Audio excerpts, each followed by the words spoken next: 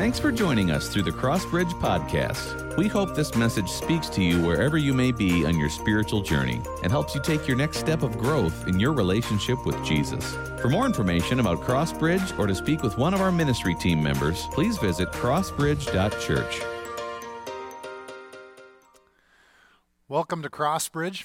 I'm glad that you chose to worship with us this weekend. My name is John. I serve as one of the pastors here at Crossbridge. Well, over the past few months, we've been journeying through the story of the Bible, and we have come to Jesus. Last week, Pastor Kevin spoke about the arrival of Jesus, and this week, we shift our focus to the ministry of Jesus. And today, we're going to look at three short stories where Jesus interacts with people, the difference that he makes on their lives. And I just want to give you a heads up. These stories are not spectacular. They're not the cool miracle stories. Rather, these stories are simply focused and made up of people talking with Jesus. Now, I picked these stories over some others because I didn't want our attention to be drawn to the what of Jesus was doing. Sometimes we get really excited about the things that Jesus did for people, the miracles he performed, and we can forget that he did them for people. And so today, I really want us to focus on the people that Jesus is ministering to. And here's why. When we focus on who Jesus ministered to, we learn something about God's heart. We learn that God pursues and loves all people. When Jesus ministers to someone, when he chooses to sit down and eat with them, when he engages them in a conversation, we see the heart of God. We see that God wants a relationship with all people. And so today, we're going to look at three people that Jesus chose to minister to. And it's not quite fair, but I'm going to nickname these people. I'm going to give them a label. And nicknames and labels aren't always fair, but sometimes they are accurate. I remember a few years ago sitting in a group of people, and we were doing one of those get to know you games that, we all love, right? And so part of that get to know you game was writing your favorite ice cream flavor down on a piece of paper, dropping it in a hat. And then someone picked up all the pieces of paper and they began to read the ice cream flavors. And then you were supposed to guess whose favorite flavor that was. And so it was that whole get to know you thing. And so I wrote down vanilla bean, right? So don't judge me, vanilla bean. It's awesome. And so I wrote down vanilla bean. And I remember when in the group, the person picked out the tag that was mine, the piece of paper that was mine, and read vanilla bean. And everybody started laughing and making fun of the person that would have chosen vanilla bean. And I was slightly offended, maybe greatly offended by that. They were making fun. They were laughing. Who would pick vanilla? And then everybody in the room turned their attention, their eyes on me, and they said, it's got to be John. His whole life describes vanilla. And I was like, that's not fair. And then I thought about it. And I was like, yeah, they're actually right. And so they nicknamed me Vanilla because everything in my life is so plain. It's vanilla. I feel like I'm salty sometimes. But anyways, so nicknames aren't always fair, but sometimes they're true. And so today, we're going to give these folks nicknames. We're going to give them labels. I'm going to tell you their real name. I'm going to read the story, and then we're going to talk about their labels. So let's jump in. The first is Levi, and this is Levi's story. It goes like this. As Jesus walked along, he saw Levi, son of Alphaeus, sitting at the tax collector's booth. Follow me, Jesus told him, and Levi got up and followed him. While Jesus was having dinner at Levi's house, many tax collectors and sinners were eating with him and his disciples, for there were many who followed Jesus. When the teachers of the law who were Pharisees saw him eating with the sinners and tax collectors, they asked his disciples, "Why does he eat with tax collectors and sinners?" On hearing this, Jesus said to them, "It is not the healthy who need a doctor, but the sick. I have not come to call the righteous, but sinners." So here in this story, we see Jesus approach this man named Levi. If we were going to try and describe Levi and how he was seen in his day, Levi would probably be best known as the cheat. Levi was a tax collector. And tax collectors were seen as dishonest scoundrels. They were seen as thieves. Tax collectors were greedy men who did whatever they had to get ahead, even if it was at the expense of others. And so in this story, Levi is sitting in his tax collector's booth. It's the symbol of his identity. And Jesus approaches Levi in his tax collector's booth, and he invites Levi to follow him. Levi does follow Jesus and then invites Jesus to his house for a dinner party with all of his friends. And you know what? When Jesus gets there, Levi's friends are just like him. They're a bunch of scoundrels and thieves. And Jesus sits there and eats with them. Now it's fascinating because Jesus is a respected religious teacher. He's been traveling around to this point in his ministry. He's been serving people. He's been teaching people about God. He's been performing miraculous signs and wonders. He's been healing people. He's been doing all of this amazing stuff. And Jesus is known as a rabbi, and rabbis had certain rules during that time. There were certain people that they could relate to, talk to, and minister and serve. There were certain people they could touch.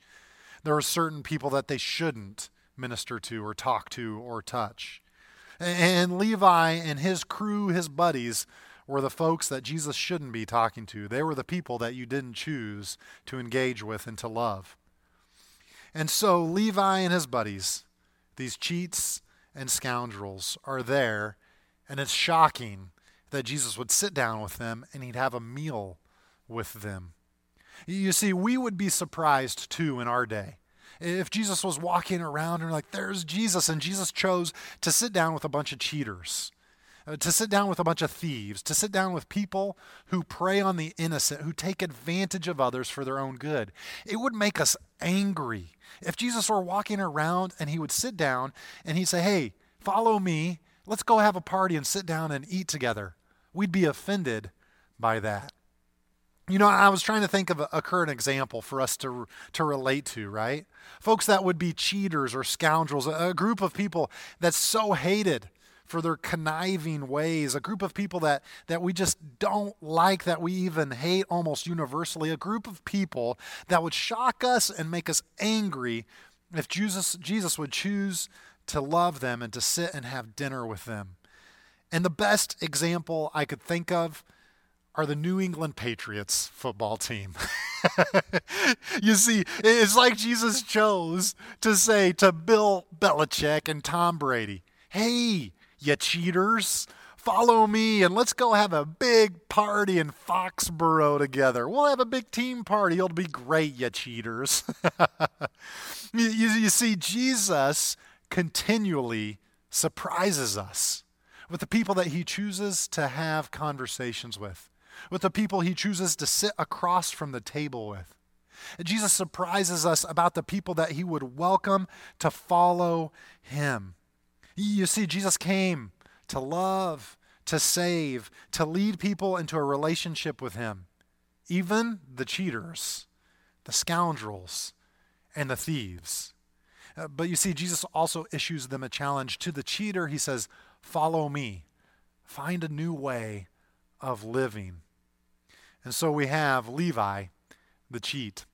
Now, our second person we're looking at today is Nicodemus. And here's a short part of Nicodemus' story.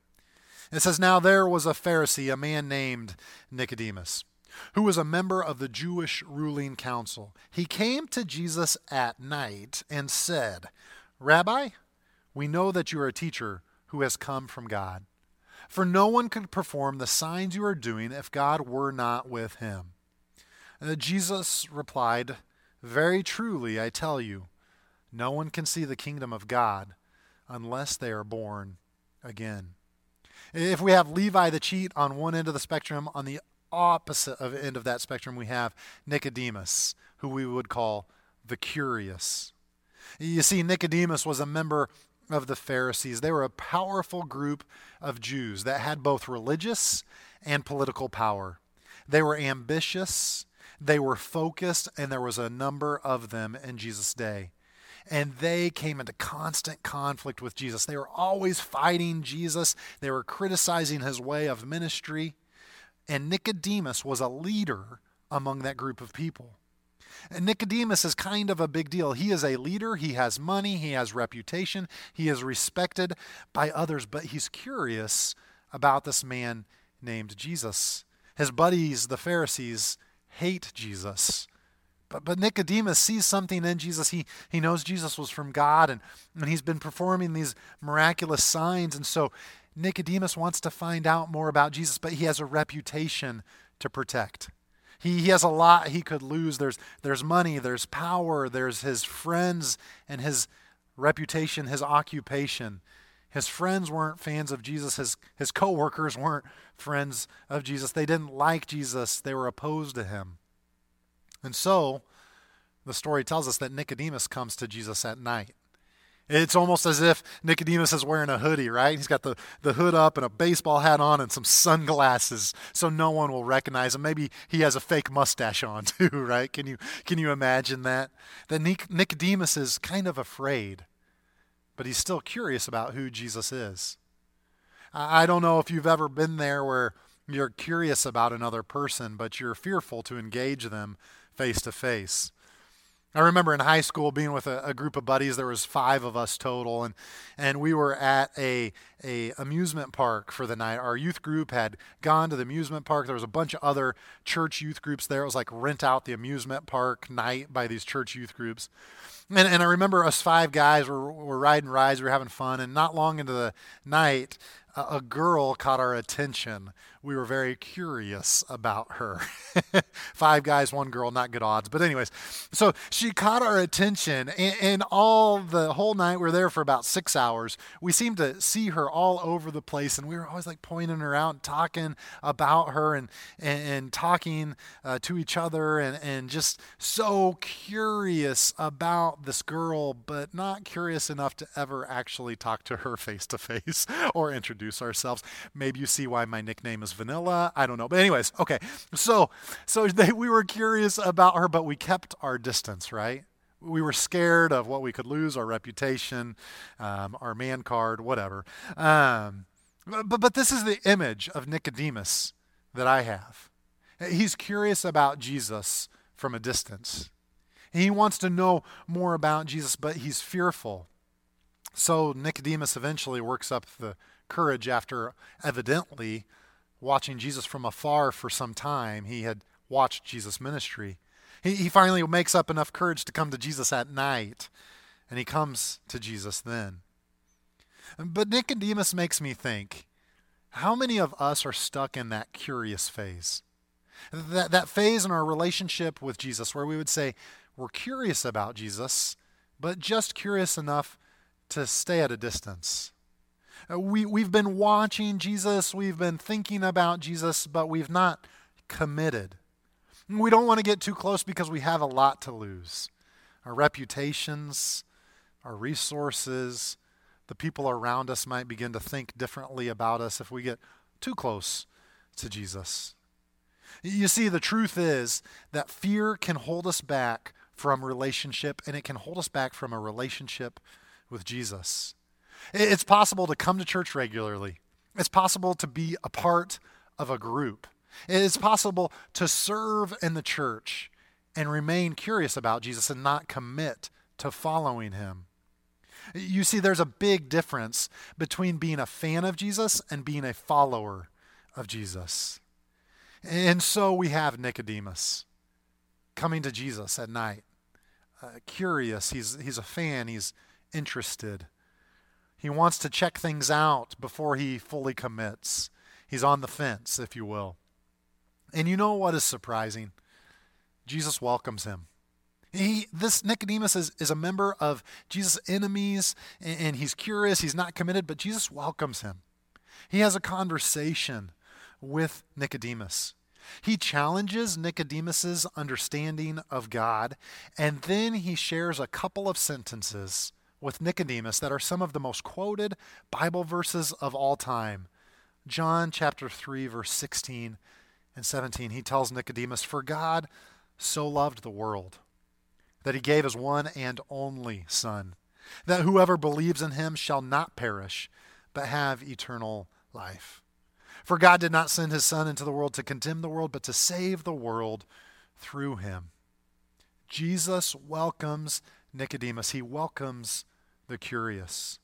And to the curious, Jesus says, you must believe and be born again. Jesus invites the curious to commit their lives to him, to change the way they think, to be born again. And so we have Levi the cheat, Nicodemus the curious, and the third person we're going to look at today is the woman at the well. And here's just a part of her story. The Bible tells us, so Jesus came to a town in Samaria called Sychar, near the plot of ground Jacob had given to his son Joseph. Jacob's well was there, and Jesus, tired as he was from the journey, sat down by the well. It was about noon. And when a Samaritan woman came to draw water, Jesus said to her, will you give me a drink? Jesus' disciples had gone into the town to buy food. The Samaritan woman said to him, you are a Jew, and I am a Samaritan woman. How can you ask me for a drink? For Jews do not associate with Samaritans. And Jesus answered her, if you knew the gift of God and who it is that asks you for a drink, you would have asked him, and he would have given you living water. And we kind of move on in the story. It continues in verse 16. Jesus told her, go call your husband and come back. I have no husband, she replied. Jesus said to her, you're right when you say you have no husband. The fact is you have had 5 husbands, and the man you now have is not your husband. So what you have just said is quite true. And we skip ahead even a little bit more here. Just then his disciples returned and were surprised to find him talking with a woman. No one asked, what do you want, or why are you talking with her? Then, leaving her jar, the woman went back to town and said to the people, come, see a man who told me everything I ever did. Could this be the Messiah? So we've come to our third and final person, this woman at the well. And this woman could best be described as the discarded. The only things we know about her are her ethnicity, her gender, and that she's had 5 husbands, and the man she's with right now isn't her husband. You see, there's some hints in this story that the woman is an outcast in her neighborhood. There's some other hints in the story that these 5 marriages that are no longer, that ended, were not by her choice. And so we have this woman who the folks in town did not respect. They likely talked about. They have talked about and they have discarded. And you have Jesus. And these two meet at a well, and Jesus begins to talk with her. This is a picture that's all wrong for multiple reasons. Jesus should never have talked to this woman. There is no scenario that would have been acceptable for a rabbi to talk with her. She was a woman, and rabbis were not supposed to have one-on-one conversations with women back in that time. She was a Samaritan, and Jews and Samaritans deeply disliked each other. You may even say hated. And the third reason that they should have never talked is that this woman had a reputation in town. By Jesus even talking with her, he was discrediting himself. You see, everything is wrong with this picture of Jesus talking with her. There is no way that should have ever happened, but Jesus did it anyway. This woman who has been discarded time and time again, so many times that she goes out of her way to get her water during the hottest part of the day at noon when she would see no one else. Jesus looks at her and talks with her. You can imagine this woman's sense of worth, right? And how little sense of worth she has. The folks in the town didn't like her. She was trying to basically hide from everybody and go to the well when no one else would be there. You can imagine it's just an ordinary day. She goes at noon every day so no one will see her. And there's this man there. He's going to ignore her because that's what everybody else does. But instead, Jesus talks to her. You see, I can just imagine the surprise in her eyes. How surprised and taken back that someone talks to her. And as the conversation goes on, this person tells her everything that she's ever done. He knows everything about her, but he doesn't judge her because of it. It's almost as if Jesus says, I know all this about you, but I'm not going anywhere. I'm staying right here. You see, what's really interesting about this woman is that she's not named in the Bible. We have no idea what her name was. The fact that she doesn't have a name is almost like a metaphor for her. It's like her identity. She has been discarded so many times in her life that it's like she's without a name. She's without an identity. No one even knows who she is. She is the discarded. I wonder how many of us feel like that. How many of us feel like we've been discarded? We've received the message that we're not worth the effort anymore. The next person walked out the door on us. And we feel discarded. We're not valuable. We're nameless. We feel like we almost don't have an identity. Maybe we go out of our way not to be seen during the day. It's easier that way, right? To not be seen after you've been discarded so many times. But Jesus notices the discarded. Jesus speaks to the discarded. He looks them in the eye. He says, I know everything about you and I love you. I'm not going anywhere. And he invites them to believe in him. You see, the people who Jesus chose to serve teach us something about God. Jesus seeks out the cheaters. Jesus welcomes the curious. Jesus loves the discarded and treats them like his children. In the process, we learn about the heart of God. Jesus teaches us who God is by the way he loves people. You and I may be cheaters. We may be scoundrels, just trying to get ahead. Maybe we've preyed on innocent and weak people. But Jesus doesn't see that. He sees a potential follower of his. He wants to sit across the table from us. He wants to have dinner with us. We may be the kind of people that are curious about Jesus. We're super fearful of what we would lose, and we've stayed curious for a long time watching Jesus from a distance. And Jesus doesn't see that.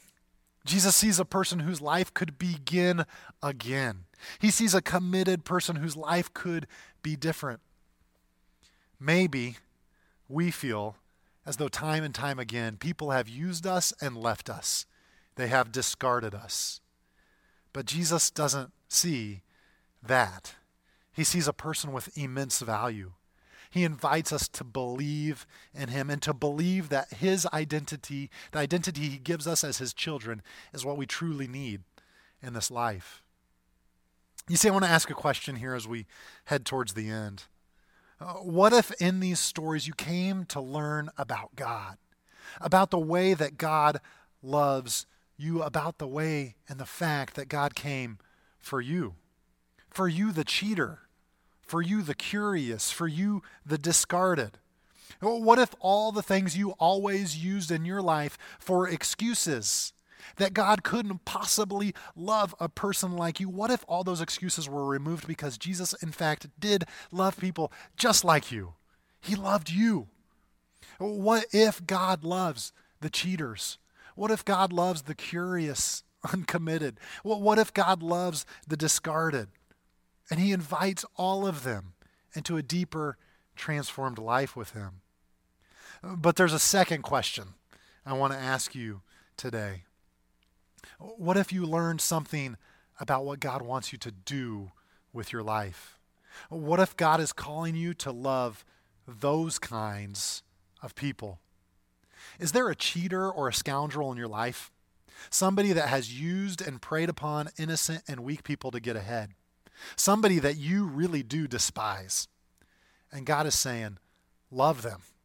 Minister to them in my name because that is a potential follower of mine. Is there someone in your life that is curious, uncommitted? They are on and off the fence again and again with Jesus, and they won't just land. And God is saying, love them. Love them in my name. Minister to them in my name. Is there a person in your life or someone you know that has been discarded time and time and time again to the point that they don't even really have a name? And Jesus would invite you to love them and minister to them in the name of Jesus. You see, today I want you to know God loves you, the cheater, the scoundrel, the discarded. And he is challenging you to live a different life. But I also want you to know that God is calling you to love those same people in his name.